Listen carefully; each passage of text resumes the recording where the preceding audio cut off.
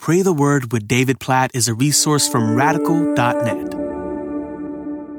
Psalm chapter 76, verses 7 through 9. But you are to be feared. Who can stand before you when once your anger is roused? From the heavens you uttered judgment. The earth feared and was still when God arose to establish judgment, to save all the humble of the earth. What a picture of our God, the God we pray to. He is to be feared. Who can stand before him in his holy anger towards sin and sinners? From the heavens he utters judgment, and the earth fears and is still when God rises to establish judgment. Oh, I read these verses, I'm just reminded that in and of myself, you in and of yourself, we deserve the judgment of God. We've sinned against God. We have rebelled against him, and we deserve eternal, everlasting judgment for our sin. There's no way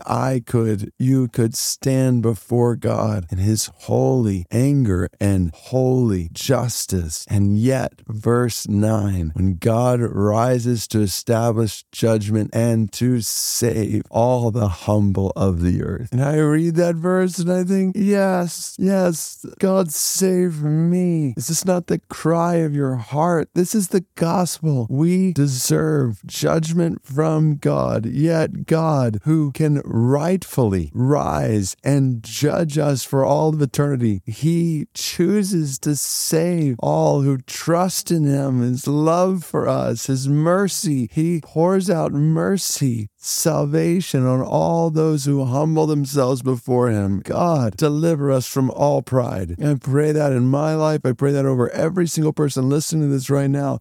Deliver us, save us from our pride. We pray for humility, God. We pray that we would be the humble of the earth before you, God, knowing that left to ourselves, in and of ourselves, we deserve your holy judgment. We cast ourselves before you and praise you for your love for us, for your salvation in our lives. Jesus, we praise you as the one who saves us from our sins. And we know, I just think about one of my favorite quotes from Charles Spurgeon, that pride cannot live beneath the cross. God, we pray that you would remove all pride from our minds and our hearts, and that you would help us to live with humility before you and before others, to humble ourselves today before others and to point them to you, knowing that your judgment is coming for all the earth. God, we pray that you'd help us to spread the good news of your salvation to people around us today and people around the world, for the Bru people of Thailand, 100,000 of them. God, we pray